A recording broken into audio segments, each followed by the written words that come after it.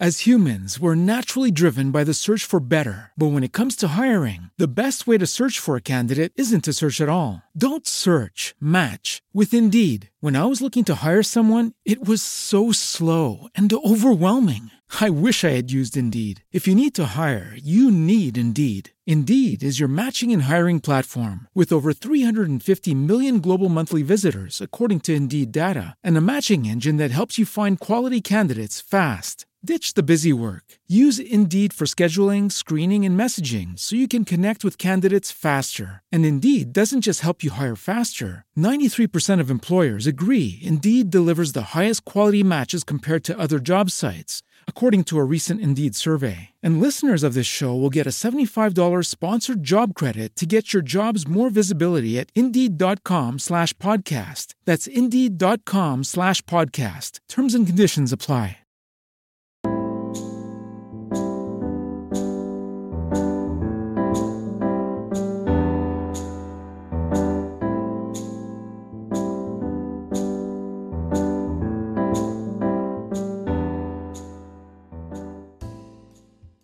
Welcome to DRI's podcast series titled Wingtips, brought to you by the DRI Aviation Law Committee, where in each episode we talk to DRI members and other notable guests about the practice of aviation law and emerging topics in aviation. I am your host for this episode, Cammie Brown of Ray, Quinney, and Nebaker in Salt Lake City, Utah. Our guest for this episode is Denny Shoup, who is a partner at Schneider in Philadelphia, Pennsylvania. Denny has been a member of his firm's executive committee, chair of the firm's litigation department, aviation, and product liability groups. He is a fellow of the American College of Trial Lawyers, a member of the IADC, and one of the leading aviation and products lawyers in the United States. A retired Air Force command and instructor pilot, Denny served 23 years as an active duty and reserve officer. Most importantly, he's a terrific human being and a wonderful mentor. Denny, thank you for joining us today and welcome to the show. Cammie, thank you very much for being here. I really look forward to speaking with you today. Denny, will you give us a brief sketch of your career? How did you decide to go from being an Air Force pilot to an aviation lawyer? It's so interesting. Well, it was not an easy decision. I had entered the academy, Air Force Academy in 1972 and graduated in 76. And while I was there, I had taken some legal courses and just a couple of them, and turned out I had done pretty well in them and had an affinity for it. And then I just forgot about it and moved on with my Air Force career. And when I got married, the decision was made that we would leave active duty and I would move into a civilian career after my initial commitment was over. So I was just trying to figure out what I was going to do with my life. And we decided, after going through a number of options, that, well, maybe I would go to law school and just kind of try it out and see what we think. And I didn't know if I would get in. I applied. I was fortunate to get into a variety of law schools. We decided that I would go to the University of Pennsylvania Law School. And I still wasn't sure. I went one semester and said, well, let me see how I do, if I flunk out or how I do. And I went one semester and I was still there. And I said, okay, let me go one more. I went another semester, did okay.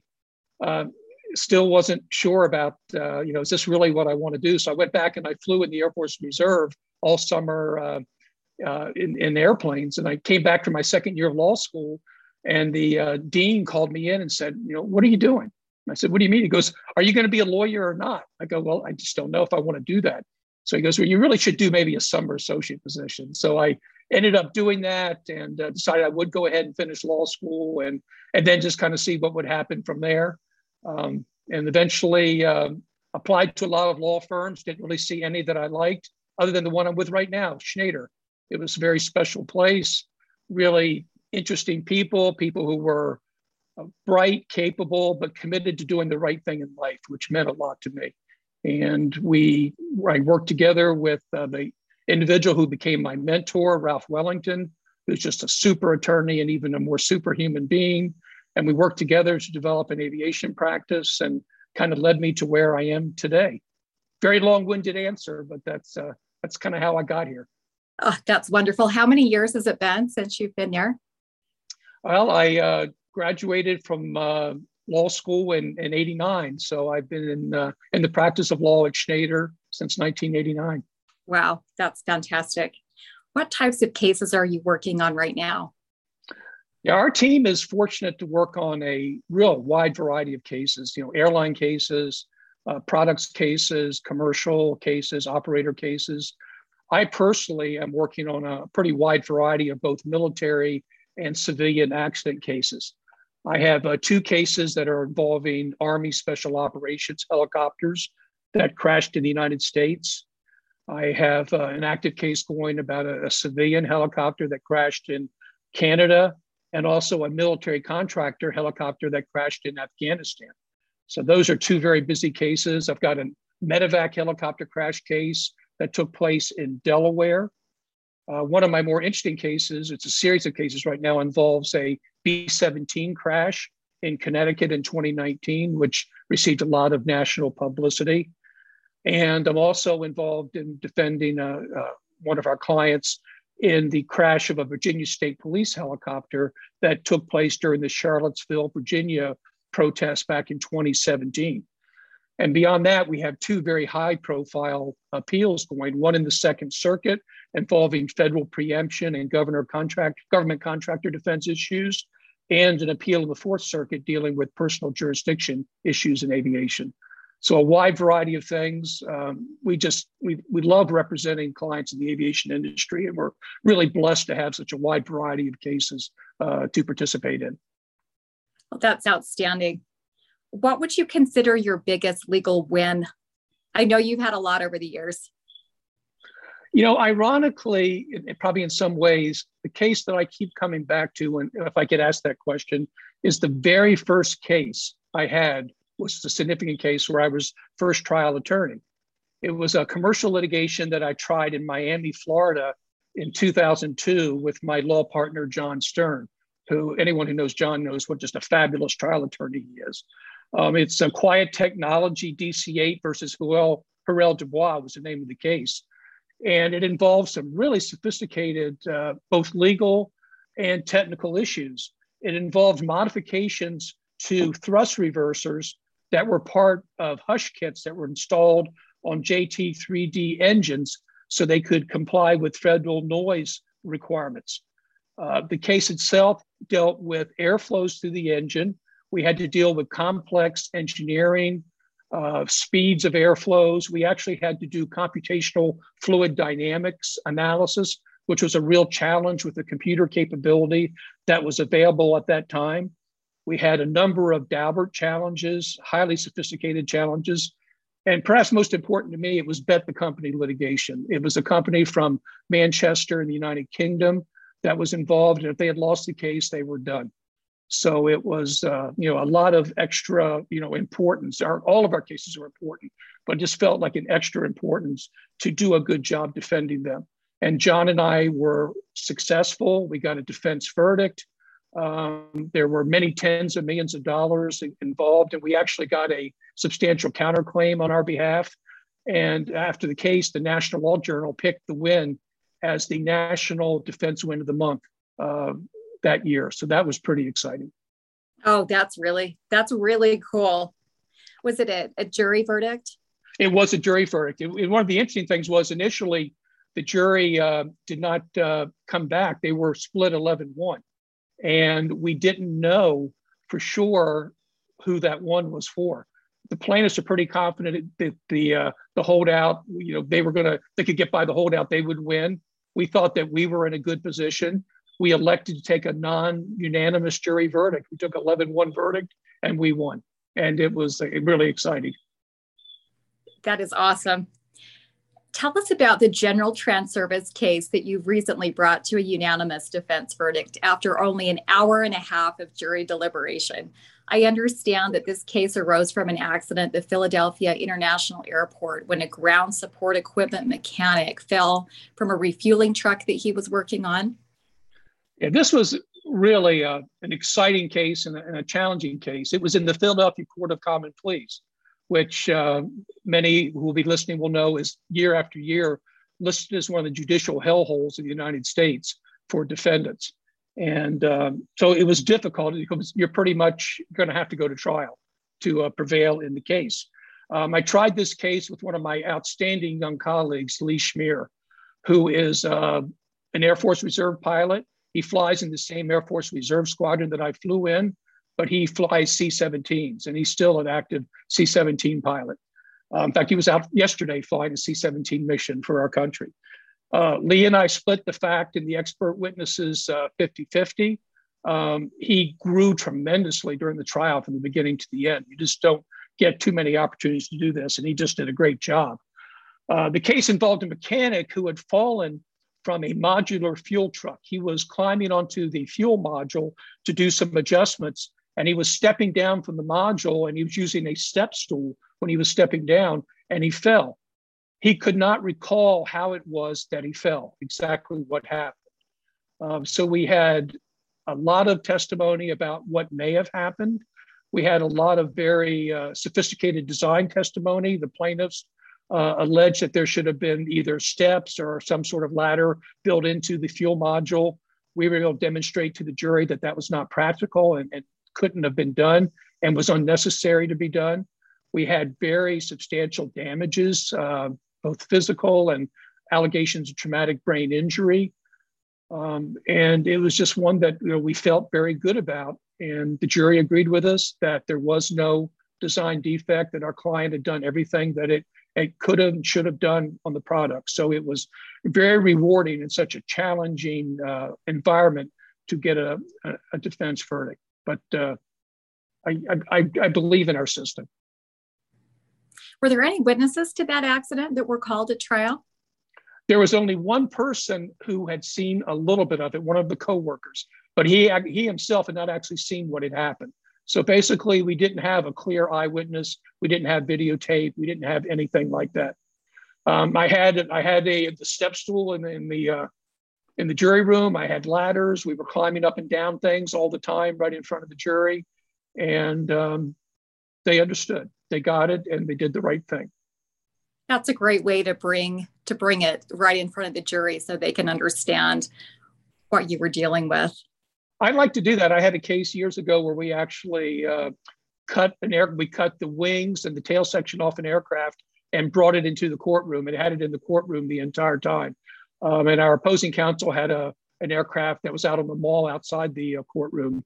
And it was just great for them. The jury was looking at it all the time. You could refer to it.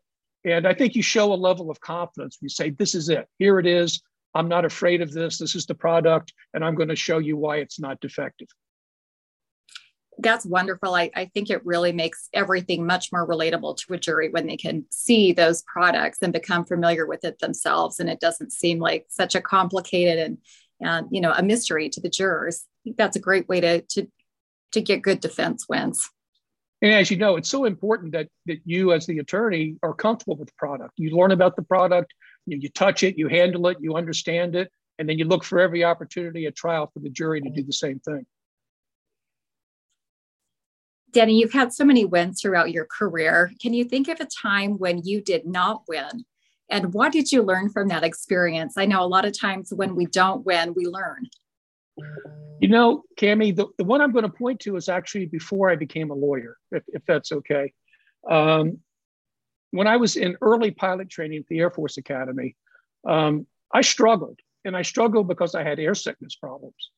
And I just wasn't sure I would ever be able to get over this. I mean, I got through the training, but I wasn't very good at it because I wasn't feeling well.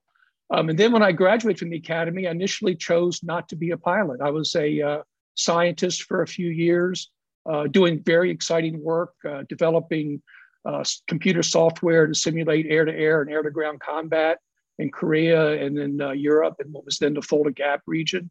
But ultimately, I decided that I was avoiding something because I might fail. And a lot of us at this position in our lives, we haven't failed in a whole lot. And the only thing I failed at that point was I couldn't hit a curveball. And peace ball was really important to me, and I just couldn't hit the curveball as well as I wanted to. But as a practical matter, I hadn't really failed at anything. And I decided that, if I don't try to go back and do it, I'll never find out. And if I avoid this, what will I avoid next time if I'm afraid to fail? So I went back. I was fortunate to get back into pilot training. I struggled in the beginning with air sickness, but I got through it. and ultimately did pretty well and was invited back to be an instructor pilot in the squadron that I came from. And then when I came back as an instructor pilot, ultimately I was recognized as a master instructor of flight training. So I was able to overcome it. And to me, that's very important. It's a lesson that I tell people all the time. And I told my children when they were growing up, when they perhaps were reluctant to do something that they didn't think they could do, I said, you got to try. And it's okay to fail. Failing isn't part of life, and learning from that. So I think that's what I learned from. And then I apply it in my legal career as well, and in my own and with my colleagues, that you've got to be willing to push yourself. If you always stay in your comfort zone, you'll never get where you can be and where you need to be. So you can't be afraid of not succeeding. It's okay not to succeed all the time. If you do your best, you learn from it, and you do better next time. What a great lesson. Danny, what do you think makes a good leader in law and in life? You've had a lot of leadership positions over the years. Well, the folks who work with me know that that they hear two words from me all the time. And those two words are servant leadership. For those who are not familiar with the phrase servant leadership, it's when a person's or a leader's main goal and responsibility is to provide service to the women and men who work for you. It's different from really a traditional leadership approach where the leader's main focus may be on the thriving of the company or the organization. As a servant leader, what you do is you focus on the needs of your people, what they need either professionally or making sure that they have what they need in their personal lives to succeed. You take care of your people. And if you take care of your people, they then will take care of you and the mission if you provide the proper leadership. So servant leadership to me is the key. It's what I learned in the military. It's what I developed. I used at the academy when I was a squadron commander. I used in my positions in the military, and I've used in my legal positions. I do the best I can to look out for my people and know what they need. Speaking of leadership, I understand that you were recently selected as the president of the Penn Law Veterans Alumni Association at the law school. Tell us about that. That was, it's really neat. I've worked with the veterans at the law school for many years. There's a veterans law group at the University of Pennsylvania Law School that I've worked with and mentored and spoken to them for years. Part of that was looking back to my first days at the law school, where post-Vietnam, it wasn't particularly a receptive environment for veterans. There were two veterans in my class at law school, me and Adrian Cronauer. And if the name is not familiar, Adrian Cronauer is who Robin Williams played in Good Morning Vietnam. So we were the two veterans in the class. The law school now and Wharton as well are extremely supportive of veterans. And through my involvement, when it became time to put together an alumni group, a lot of the veterans that I worked with over the years came forward and said they would like me to be the president. So I agreed to serve as the first president. We had our inaugural meeting recently. We are pulling together our veterans who are Penn Law graduates from around the country, and not just the veterans, but also their family members and those who are just interested in veterans issues. And we're working together on a variety of issues to help people with their career transitions, just to give them general advice, to let them know what the career opportunities are out there. But even more importantly, something that I did when I was at the law school, and that is to serve as a bridge of communication between those who are familiar with the military and the veterans and those who are not. We're in the process of putting together a program right now for Veterans Week at the law school, where we're going to bring in speakers and we're going to spend more time just talking to each other and learning about each other. Because I'm a firm believer that, so many of our problems could be solved, whether it's problems between people in different parts of the country who don't have similar experiences or different philosophies, that if we just talk to each other and come to understand each other, we can make great progress in dealing with difficult issues. And that's some of what we're trying to do. So I'm honored to be the president. I'm working with some incredible women and men who have served in the military and other leadership positions. And before too long, I'm going to step aside and we're going to take over. But it's a privilege to work with them. Such an important point. We all have our individual stories. And when we come to understand one another's stories and experiences, then we do come together. That sounds like a wonderful experience. You also recently served as a mentor for Team Malaysia in a 2-day international crisis and negotiation exercise. And that was just this past March. What was that all about? Well, Penn Law has a very interesting program they started 3 years ago. They teamed up with the Army War College's Center for Strategic Leadership to provide an international crisis negotiation exercise for second and third year law students. Penn is the first law school in the country to do this and to host one of these exercises. Usually about 70 to 80 law students are involved, so a significant number of students. And I participated all 3 years. The first year I was the mentor for Team USA. The second year I was the mentor for Team Brunei. And this year I was the mentor for Team Malaysia. First year we did it in person. The second year we did it all remotely. And this last year, we did a combination of remote and hybrid participation. Just an incredible group of participants. We have a former U.S. ambassador to Brunei, who's one of the participants. We have current and former military officers. We have a number of people from the Penn Law faculty and other academics. And the experience has been tremendous. I really enjoy watching the students through the 3-day exercise from where they start to where they learn how to work with each other and negotiate and share information.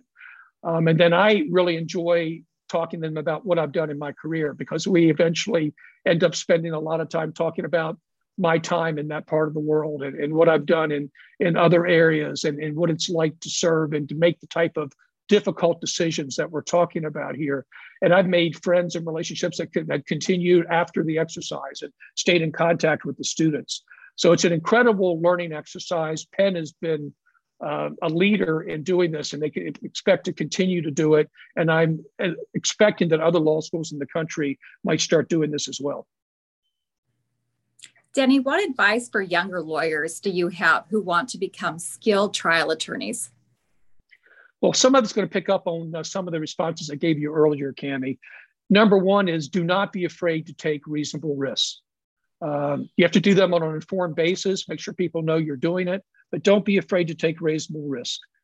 And when you make mistakes, admit them. It's important that you admit your mistakes, learn from them, and learn how you go forward from them. You need to be absolutely passionate in the representation of your clients. And if you can't do it, don't do it. So you need to make sure you can be passionate in your representation. And I think finally, I would say, associate with a mentor who can guide you through the process. And it doesn't have to be just one mentor. As I mentioned, Ralph Wellington was mine, a great trial attorney, continues to be a great trial attorney. But even more importantly, he was a great human being. And he was a chairman of our firm. And he taught me how to balance the practice of law with all the other demands in your life. And most importantly, how to do the right thing. Do the right thing for your clients, for yourself, and for the industries that we're serving. Such great advice for younger lawyers and all of us. Okay, Denny, this is a really important question. So think about it for a minute. But what we want to know is, what is Denny Shoup's favorite movie and why? Well, those who know me won't be surprised to hear that it's a baseball movie. And you might like this. It's Field of Dreams. Of course. Of course. It's the 1989 movie that Kevin Costner and James Earl Jones starred in, about the farmer who built the baseball field in his cornfield. It then attracted the ghosts of baseball past, including Shoeless Joe Jackson. This particular farmer, for those who aren't familiar with the movie, had a broken relationship with his father. And his father was one of the ghosts who came back and played on the field. And one of my favorite parts of the movie was when the farmer and his father went out and played catch, and something they had never done during when his father was alive. And my son likes this movie a lot too. And when he was married recently, one of the things he wanted to do on his wedding day was have a catch. So we did that. You've inspired me to rewatch that movie this weekend. It's a great one. You never watch it too many times. And my family knows I'm a crier. And I watch the movie and tears will flow. So you don't agree with that line, there's no crying in baseball? I do not. There's crying in the mall too, hopefully Yeah. for good reasons. Right. Denny Shoup, thank you for your service to DRI. And more importantly, thank you for your service to our country. We really appreciate you joining us today. And thanks to all of you for listening. We ask that you rate, review, and subscribe to this podcast. Please listen to future episodes where we'll speak with other DRI members and notable guests about aviation law topics. As a reminder, be sure to update your membership profile, renew your DRI membership, or join DRI today. Until next time, I am Cammie Brown, and this is Wingtips, brought to you by the DRI Aviation Law Committee.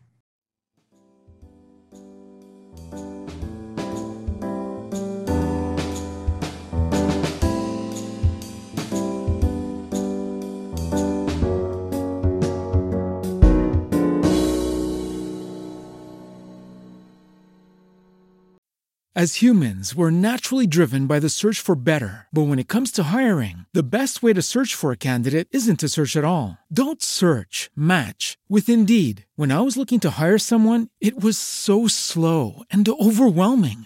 I wish I had used Indeed. If you need to hire, you need Indeed. Indeed is your matching and hiring platform with over 350 million global monthly visitors, according to Indeed data, and a matching engine that helps you find quality candidates fast. Ditch the busy work. Use Indeed for scheduling, screening, and messaging so you can connect with candidates faster. And Indeed doesn't just help you hire faster. 93% of employers agree Indeed delivers the highest quality matches compared to other job sites, according to a recent Indeed survey. And listeners of this show will get a $75 sponsored job credit to get your jobs more visibility at Indeed.com/podcast. That's Indeed.com/podcast. Terms and conditions apply.